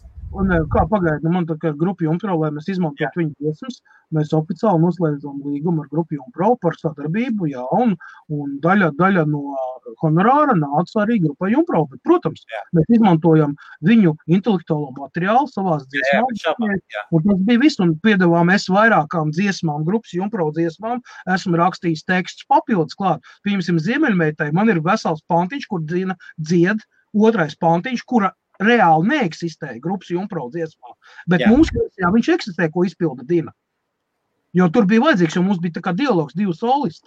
Saprot, un Džeks nevarēja dziedāt par Ziemeļmeitu, viņš varēja dziedāt tikai no savu pārtību, bet Ziemeļmeita nevarēja dziedāt vīriešu balsī. Līdz ar to nācās radīt vienu dziesmas tekstu daļu, kas pilnībā bija ārpus Jumpros. Un tas bija mans darbs. Es salaidu to kopā. Tie bija tavi vārdi vai arī? Mani vārdi. Es taču tev rādīju, tu taču klausījies. Otro pantiņu Ziemeļmeitai, ko dzied Dina. Vēl ko ārā, Kasparu teiks. Tāpatās arī mēs runājam par Venga Boys dziesmu, atceries We Going to Ibiza, kad mūsu dziesma parādījās mazliet ātrāk nekā viņu. Un arī bija, bet baigi ātri noritušai, kas mēs tādi esam, lai varētu kaut ko tur pierādīt vai teikt? Neko. Par zvaigžņu kori? Zvaigžņu koris tā ir atsevišķi. Tas bija speciāls pasākums un vispār tas īstenībā ir tas labākais, ko es vispār esmu sasniedzis, un es uzskatu, ka tas bija tā vienotība, un tas viss, ko mēs darījām, tas bija tik forši. Tas bija tas gads bija vispār tur ar LNT, ar tiem zvaigznēm kopā, visi tie koncerti, visi tie tusiņi. Tur redzēja, kas notika pie estrādes. Tur nav jābūt prātu vētrai, tur bija jābūt pareizai dziesmai un viss, un cilvēki ar šķiltaviņām un viss, tur mukšai nav kur nokrist. Nē, tas ir tas, kas dod, jebkuram māksliniekam dod dzinuli strādāt tālāk. Saprot, daļ tāda koncerta, daļ tāda pasākuma ir vērts turpināt, lai vēlreiz to sajust. Tu nevar aprakstīt tās sajūtas. Saprot, tad, kad tu esi visai tā iekšā, tev ir tāds pacāms, tu vari neēst nedēļu, vari nedzert nedēļu, bet tu vari dzīvot no tām emocijām, ko tu saņem, ka tas kaut kas tāds notiek, un kad to parāda televīzijā, pie tam nevienreiz vien. Un tas viss tas saliedē, viss, tur bez asarām skatīties to nevar. Es vienkārši ļoti labi atceros to laiku. Tas bija kolosāls laiks. Kaut kas ir palicis. Pēc sevis, kā tā koka es iestādīju, bērns 2, 3 es uztaisīju, māja ar gandrīz uzcēlu, kaut ko atstāju.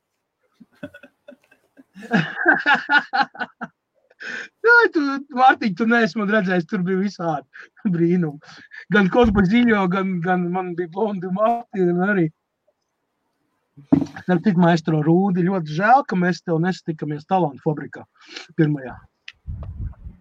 Tas tā, Rūdim, sveiciens. 2000 gads, 2001, jā. Īstenībā, Mārtiņ, savā laikā mūs dēvēja par Latvijas redneks. Ja jūs atcerieties, bija tāda zviedru grupa, baigi tāda āgas grupa jautri, viņam bija baigi labie hīti. Tad mūs to krustoja redneks dēļ 2 dziesmām. Mums tur dziesma par Boldrāju bija un šitais kā viņu, gandrīz slidot to. Un tur bija čist, tad bija Gigi de Augustino laiks, tad bija šitais Riga style laiks un viss šitie te kopā. Viss tas. Mums bija, tā laika mūzika, kā lai pasaka, tas tā laika novirziens. Tagad es skatos visu to un atceros tā, bija labi laiki, noteikti tagad es taisītu savādāk. Ja es paklausītos, piemēram, pēdējo 2004. 2005. Gada ierakstu, ko jūs taču nekur neatradīsiet, kas ir promo only un pie manis, ja? Viņi ir pavisam savādāk, saprot, viņi ir tādi daudz nopietnāki un tādi. Man ir nepieciešama līdzbraucēji, braucam pie Kaspara, kad Kasparam vārdiena dzimšanas diena tikko bija. Vārdiena 9. janvārs, tā kā būs jāgaida. Informācija, kuru glabājas, es redzēju. Nākošais piekukuļot Vitu.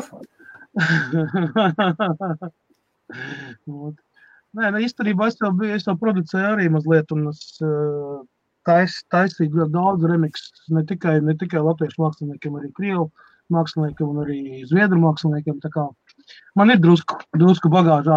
Es ar to nelielos neplātos vienkārši. Tas bija kaut kāds periods manā dzīvē, kad man patīk to darīt vienkārši. Man arī tagad to patīk darīt, vienkārši laika nav. Es jau gribu, man jau reāli tajā runcīts ieteicās, es saku, vēlams vajadzētu uzraut. Man pilnīgi tā kā gribās jau, saprot, jau dīda vēlniņš. Vajag. Kur ir jūs švilpītes? Jā. Tā švilpītes, tas bija pārsvarā, tas bija tas Super FM klubiņā. Ja vajadzētu sataisīt, ko jūs varētu no Deltas savākt kopā? Mēs no Deltas nevaram savākt, jo, diemžēl, viens no grupas dalībniekiem pirms 5 gadiem atstāja šo pasauli. Līdz ar to pilnvērtīgi Delta vairs nebūs nekad, diemžēl. Un arī viņš nekad neko nav saņēmis no Akalākas, jā? Nē. Ļoti dīvaini sanāca. Es uzzināju to no viņa bijušās sievas, jā. Nākamajā dienā, kad tas bija noticis, un teica, ka Imantu vairāk nav. Tas ir tas otrs puisis, kas tur lēkāja. Jā. Viņš aizgāja citos medību laukos un aizgāja pilnīgā nabadzībā un vispār aizmirsts un vispār nespēja tik galā ar savu dzīvi un daudzām citām lietām, problēmām. Pirmā mūsu solistu Violīte, viņi ir, es nezinu, varbūt jau, ka mēs viņu varētu dabūt, satikt un pamēģināt kaut ko. Par Dinu es nezinu, vai Dina gribētu. Gan jau varbūt, es nezinu. Bet visā Dina ir pilnībā nomierinājusies. Dina ir iekšējais miers. Tas vajag pareizi dzirkstulītiem, es teikšu. Zvaigžņu. Viņa ir viena no Latvijas tādām pazīstamajām diplomētajām astroloģiem, ja es pareizi. Ja Dina nedzird, atvaino Dina, es tikai zinu, ka tev saistības ar zvaigznēm un ka parasti mēs par to strīdamies. Jā. Tā kā principā es uztaisīju jau pēc tam Delta, jau bija tā kā tā solo projekts, jau gandrīz vai vairāk jau kā VJ Comics Production, tad es uztaisīju kaut kādu 4 gabalus. Tā tīri demo, tīri priekš disenēm, tīri priekš video. Pats uztaisīju videoklipus arī, tur redzēju to vienu parādīt. Yep. Tādā veidā kaut kā tas mix, tas ir Mixcloudā Back to the Future. Tas ir tas mix, ja?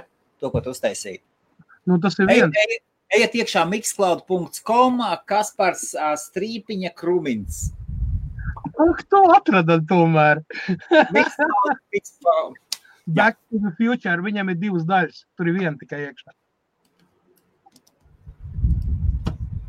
Lūk, es parādīšu. Šādi izskatās. Tu esi, viņam vajag datoru laiku. Kamēr, jūs varat paskaties, kā sanāk, Kaspars izskaties, ar visu veco fotogrāfiju iekšā. Pat pilnīgi, es tur esmu visu veco fotogrāfiju iekšā. Tagad aizmirs, ka lodāmurs kūp, visu aizmirs. Reti gadās redzēt, kā Kaspars nervozi. Ak, Dievs. Tas ir vesels miks. Jā. Šis te starp citu acīgātajiem klausītājiem, kas tagad klausīsies, šis te miks skanēja Straumēnos, Jāņos. Es viņu spēlēju. Jā, es tur diseni spēlēju. Wow. Jāņos, jā. Tur gāja, mēs gan maliņā tā bijām blakām lielajā diskoteltī, bet tas nebija šogad, tas bija pirms 3 gadiem. Jā. Un tad es tā vienkārši kā freelancers, tad es tur bišķi pakustināju publiku tajā galā, tur, kas bija tajā. Es nedzēsīšu, labi. Viņam jau vairs nespējam nav pieeja tam Mixcloudam.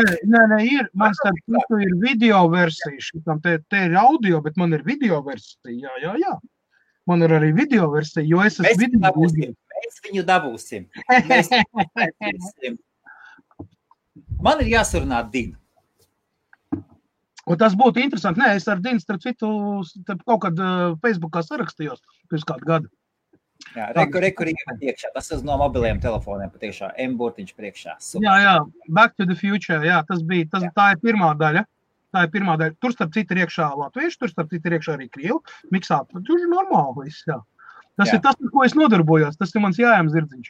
Es varu piespiest Nēģeru dziedāt sieviešu balsīs, jebkur repu un hausu un visādi deep underground var pārvērst par normālu 80. gadu deju mūziku. Jebkur, ja acīgākie pamanīs, tad sapratīs, ja ne, tad, Kaspar, ja tev ir nesaspiestā kvalitāte, vai tev visi MP3 ir? Man nav MP3 vispār. Tev ir web faili, ja? Man ir īstenībā... Flats, visi. Tad tev jāiet Bandcamp. Tu vari aiziet Bandcampā, uztaisīt oficiālo grupas kontu, pārdot, starp citu. Pietiek ar to lodavāvoru, Kaspar, vēl pusstundiņu, lūdzu. Es saprotu, par to pārdošanu. Es zinu, kā gribu izdarīt. Īstenībā es viņu negribu pārdot. Ja kaut ko arī darīšu, tad viennozīmīgi par kaut kādiem ziedojumiem, jebkādiem, vienalga ko. Vienkārši tā. Iedot, ja tev tas patīk un tu to atbalsti, tu vari noziedot, labprātīgi. Bet pārdot, nē. Saprot, Kaspar, priekš manis tā nav tikai komercija. Tie ir 5 gadi no aktīvas dzīves, kur tika gulēts reizi 3 dienās. Un tā, kad taisīja albumu, tad mēnesi mēs studijā nerādījām galvas ārā. Tikai tik daudz, kā uz mājām aizbraukt, nomazgāties, pārmainīt drēbes un atbraukt atpakaļ. Un mēs centāmies, mums pat tajā laikā, starp citu, bija, tikko parādījās Tatū. Ja? Tieši pirms, kaut kādi 2 mēneši pirms viņi parādījās, mēs uztaisījām konkursu. Latvijas Radio 2 un Latvijas Radio 1 mēs izsludinājām konkursu. Mēs meklējam meitenes no 16 līdz 25 gadi piedalīties duetā, solistu projektā. Ja? Mums atnāca 118 kandidātus. Wow! 118. Un mēs izvēlējāmies 2. Un mēs uztaisījām dziesmu, demo. Taču laiks iegrozījās savādāk un nesanāca. Un pēc 2 mēnešiem Tatū iznāca ar savu pirmo singlu un apgrieza visu pasauli kājām gaisā. Mums bija līdzīga doma. Bet ne tādā nozīmē. Vienkārši, meiteņi doja tādu. Tad vēl sirēnas bija parādījās, tad vēl kaut kas tur bija, vēl kaut kas, ja. Bet tas vairs nebija tas, saprot. Mums bija pareizā doma, bet vienkārši kaut kā patraucēja tas viss. Pirmām kārtām jau otrā soliste, izdomāja, ka, nav tas īsti viņa tā kā gribētu solā, viņa tā kā zvaigznīte gribētu būt un tā.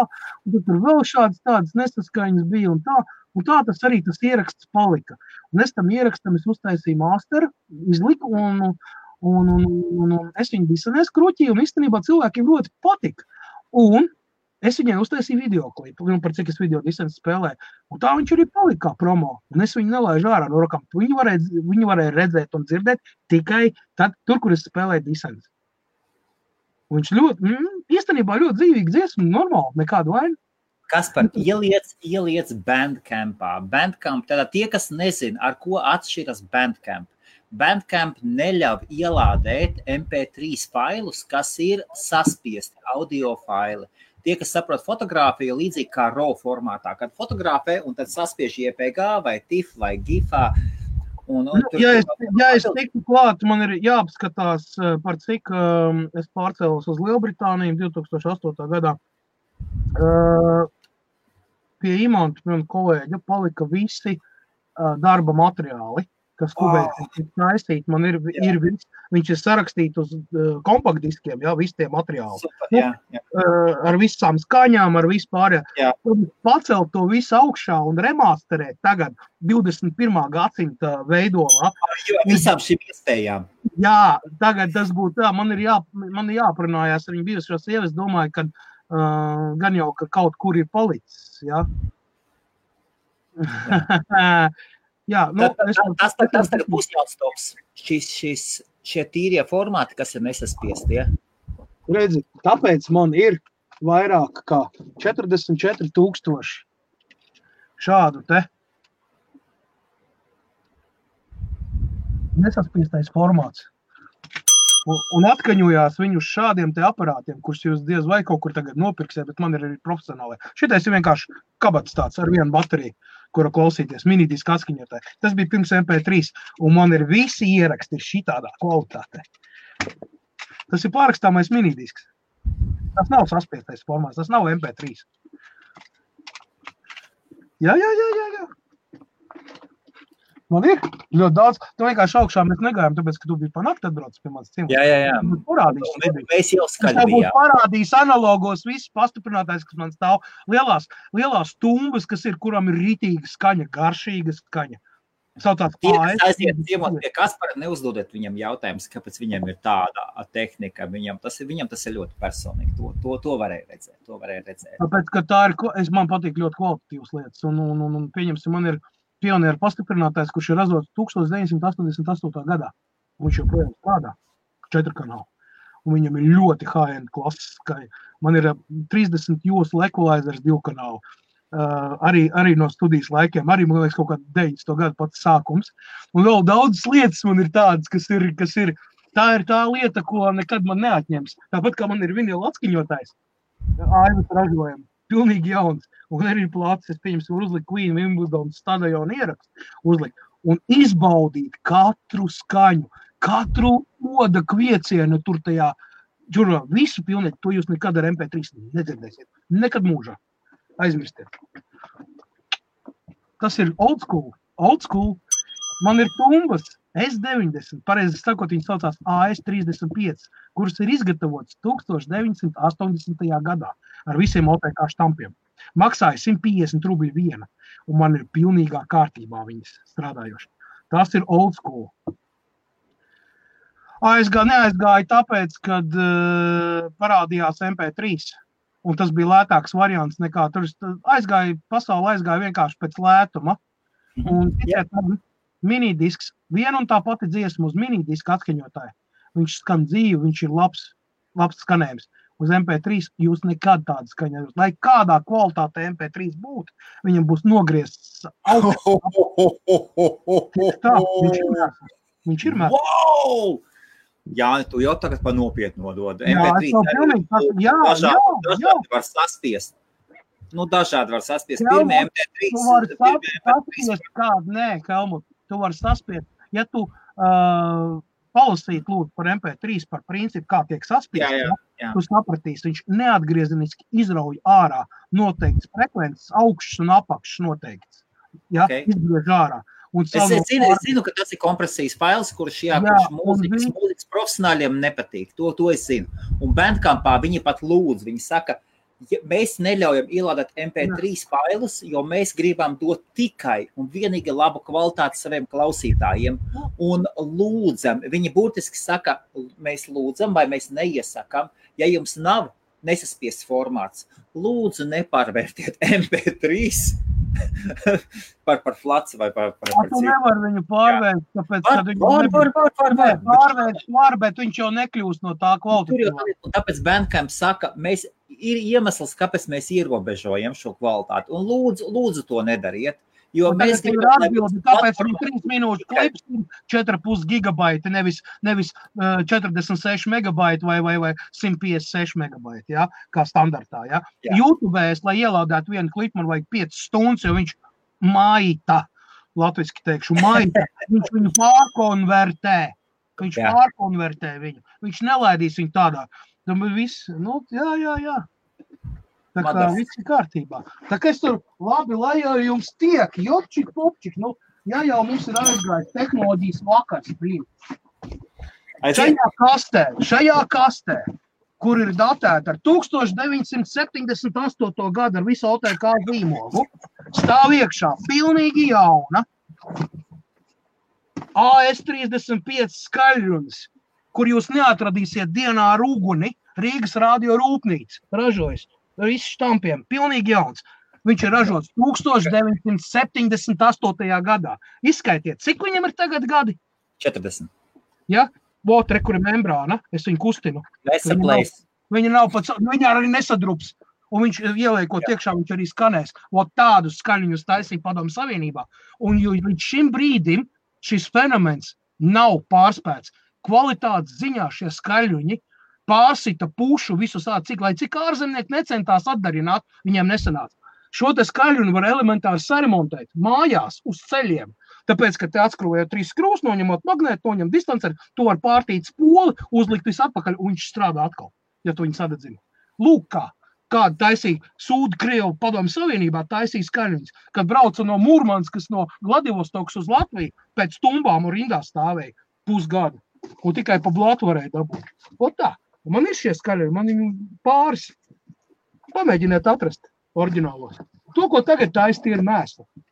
Tie pat tū nestāv. Tā, lai kāds viņš būtu GBLs, BBLs vai Marshalls vai vēl kaut kas. Labi, mēs runājam par dažādām klasēm, ja?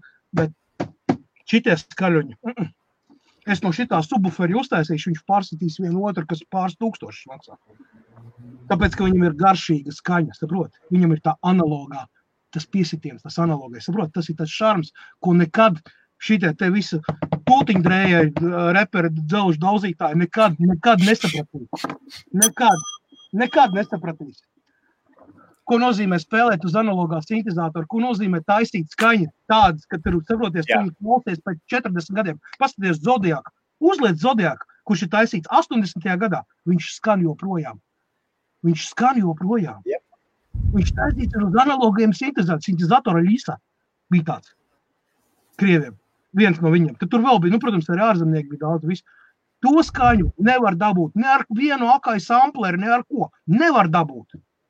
Viņa ir digitāla. Viss analogais fenomens ir nost. Cilvēka auss uztver analogu signālu, nevis digitālu. Saproti? Un tas, kas gāja analogā, kāpēc lampu pastiprinātāji pasaulē ir lielā cieņā? Tāpēc, ka viņam ir kvalitāte, viņam ir harmonija, tas, kā lai saka, tā pieļaujamā kļūda, tur ir 0,0. Visi, pieņemsim, kas ir audiomāni, viņiem visiem stāv pa lielam lampu pastiprinātāji. Kvalitatīva lampa, kas maksā ļoti lielu naudu. Tāpēc, ka viņam ir super tīra skaņa, super dzīda. Uzliekot virsū kaut vai 60. gadu vinilu plātu. Kasparu. Es tev saku, tu esi cūka. Es sev tā sagribēju, atvaino, Kasparu, es sev tā sagribēju birojā labu tehniku audio. Jā, tu man pienāk, tu man tas tev pateikt, kur ir laba tehnika meklējama. Es tev tā sagribēju surround sistēmu kaut kādu. Moins, uzsit tādu. Normāli, mēs runājam par consumer electronics, mēs nerunājam par pro sound. Mēs nerunājam par studijas iekārtām, mēs runājam par ikdienas, normālu mājas kaut kādus šito te, kas ir, kvalitatīvs. Protams, ka studijās bija savi, un starp citu arī krieviem bija ļoti labi mikrofoni, bija ļoti labas tumbas. Tagad pieņemsim Latvijas mūsu šitie te džeki, kas taisa mikrofonus pasaulē slaveni cilvēki, iepērkās pie viņiem. Tāpēc, Madonna, piemēram. Jā, ne tikai. No kurienes tie džeki nāk no Rīgas radio rūpnīcas? Cik es varu kļūdīties, tur ir tēvs ar dēlu, un tēvs, ja es nekļūdos, tiešām nāk no radio. Viņš stāvēja blakām pie šo te tumbu izgatavošanas. Viņš stāvēja blakām. Tas ir tas pats cilvēks. Viens no tās komandas, kuri zināja, ko nozīmē kvalitatīva skaņa. Un gadījumā, ja mēs kaut ko šajā stāstā esam, vēsturiskā gaitā kaut ko sākam piesātināt, nekas norakstiet to uz vēsturi. Bet galvenais, ka var. Vai nekas par? Rekas saka. Interesanti, kādas Normanda mājās stātumas. Jā, es gribētu dzirdēt, cik daudz no mūsu skatītājiem patreiz ir mājās AS35, S90. Nevis nākamās ģenerācijas, kas tev bija uzprišinātās. Tieši viņas tā arī saucās. Akustiskais sistēma AS35. Vienkārši tautā viņas iesauc pa S90. Jo pēc tam nākošie tur nāca S90A, S90B. Tas vairs nebija tas. Tieši pirmais metiens. 78. līdz 82. gads. Pirmais metiens. Tikai tām tumbām ir reāla vērtība. Jo viņas tika izgatavotas, kā saka, no sirds. Pēc tam aizgāja komercija. Tad tur likās papildus rāmīši, tur vēl kaut kas, un viss tādas lietas. Un pirmajām tumbām tika izmantot militārie kondensatori, kuru darbības laiks, ja nemaldos, 50 gadu. Nē, S30B arī vairs nebija tas. Nē, S30 starp citu. Tas bija AS15 sākumā. Viņas tā arī saucās, viņiem bija 15 vats kaļļunas. Pēc tam viņas pārgrupēja par S30, un tad bija pēc tam. Pīkstuļus cita ārā bieži. S90 pīkstuļus cita ārā 2. un 3. ģenerācijai, bet ne 1. Tāpēc, ka viņai nāca pilnīgi savādāk pīkstuļi, un viņam bija militārie kondensatori. Tas ir tas, par ko es runāju, ka tur bija ielikta sirds un dvēseli iekšā. Pēc tam jau viņu, saproties, uztaisīt lētāk, ķipa un tā tālāk. Viss. Es ļoti labi to zinu, jo es kādreiz ļoti ar to fanoju, un 1986. gadā, 85. 86. gadā, kad es sāku vispār nodarboties ar disenēm, ja? Sākumā skolā, pēc tam tur rajonu kultūras namā un tā tālāk, ja? Tad tā bija ļoti liela problēma, ja? Un, teiksim, S90 tas bija principā, vēl bija strāda 110, vēl bija 101, ja es pareizi atceros. Tur 4 skaļoņi bija kopā vienā tumbā. Tad tur bija vēl kaut kādi pāris pieejami, un viss MD bija dārgs salīdzinājumā parasto disku, taču daudz triecienu izturīgu, līdz izmantoja pro cilvēku. Jā, visas radiostacijas izmanto minidisks. Man pieņemsim stāv šeit Sony Professional minidisk deka lielā, kas ir tezā, standarta iekšā nāk no BBC Radio 4, man ar visiem papīriem. Es nopirku no BBC Radio 4, viņi plēs ārā visi, ja? Viņi pārgāja pilnībā uz online, vai ne? Mākoņiem. Man ir profesionālais Sony minidiska atskaņotājs, ko izmantoju studijā, un man iedod kaut kāds 100 minūtes. Starp citu, tie, kas nezina, BBC ļoti bieži BBC ir izmētās pa visu Lielbritāniju. Viņi pat bakām ir BBC visu Lielbritāniju. Pārdod arī ļoti bieži publiskās vietās, kā eBayā. Jā, pārdod tas, kas viņiem ir. Nevis pa blatam izdala visu. Nē, man ir kāds 100 minūtes no BBC Radio 4 visām programmām, vēl iekšā ierakst kaut kādu arhīvu. Atdevu. Visu minidiski viņu nenobraucam, principā. Nē, tieši tā, Māri, viss ir atkarīgs no tā, cik vecs tu esi, man ir 46.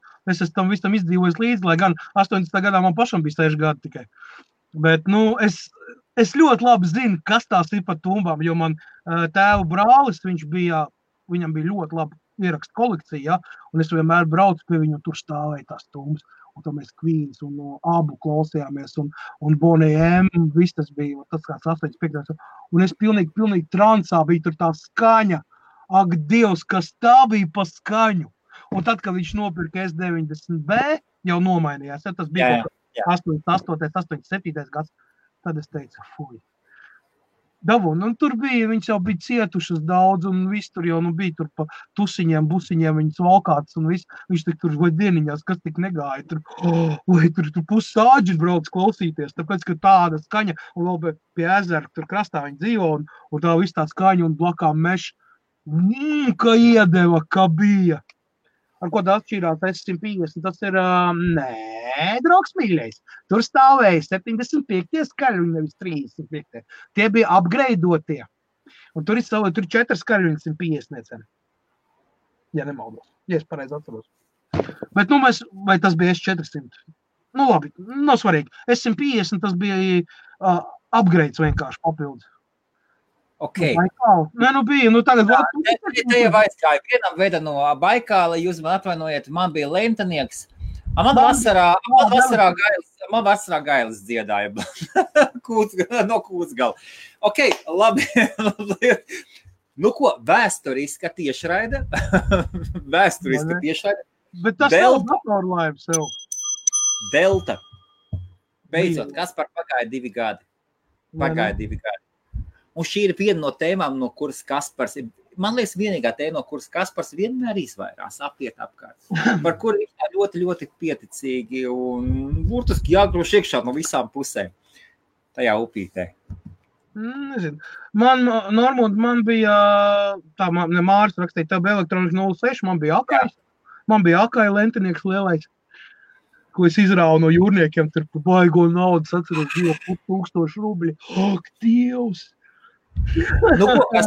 Kaspar, tiekamies trešdien datortehnikas un vispār tehnoloģiju, un ne tikai datortehnoloģiju, autotehnoloģiju, Teslu bez šaubām.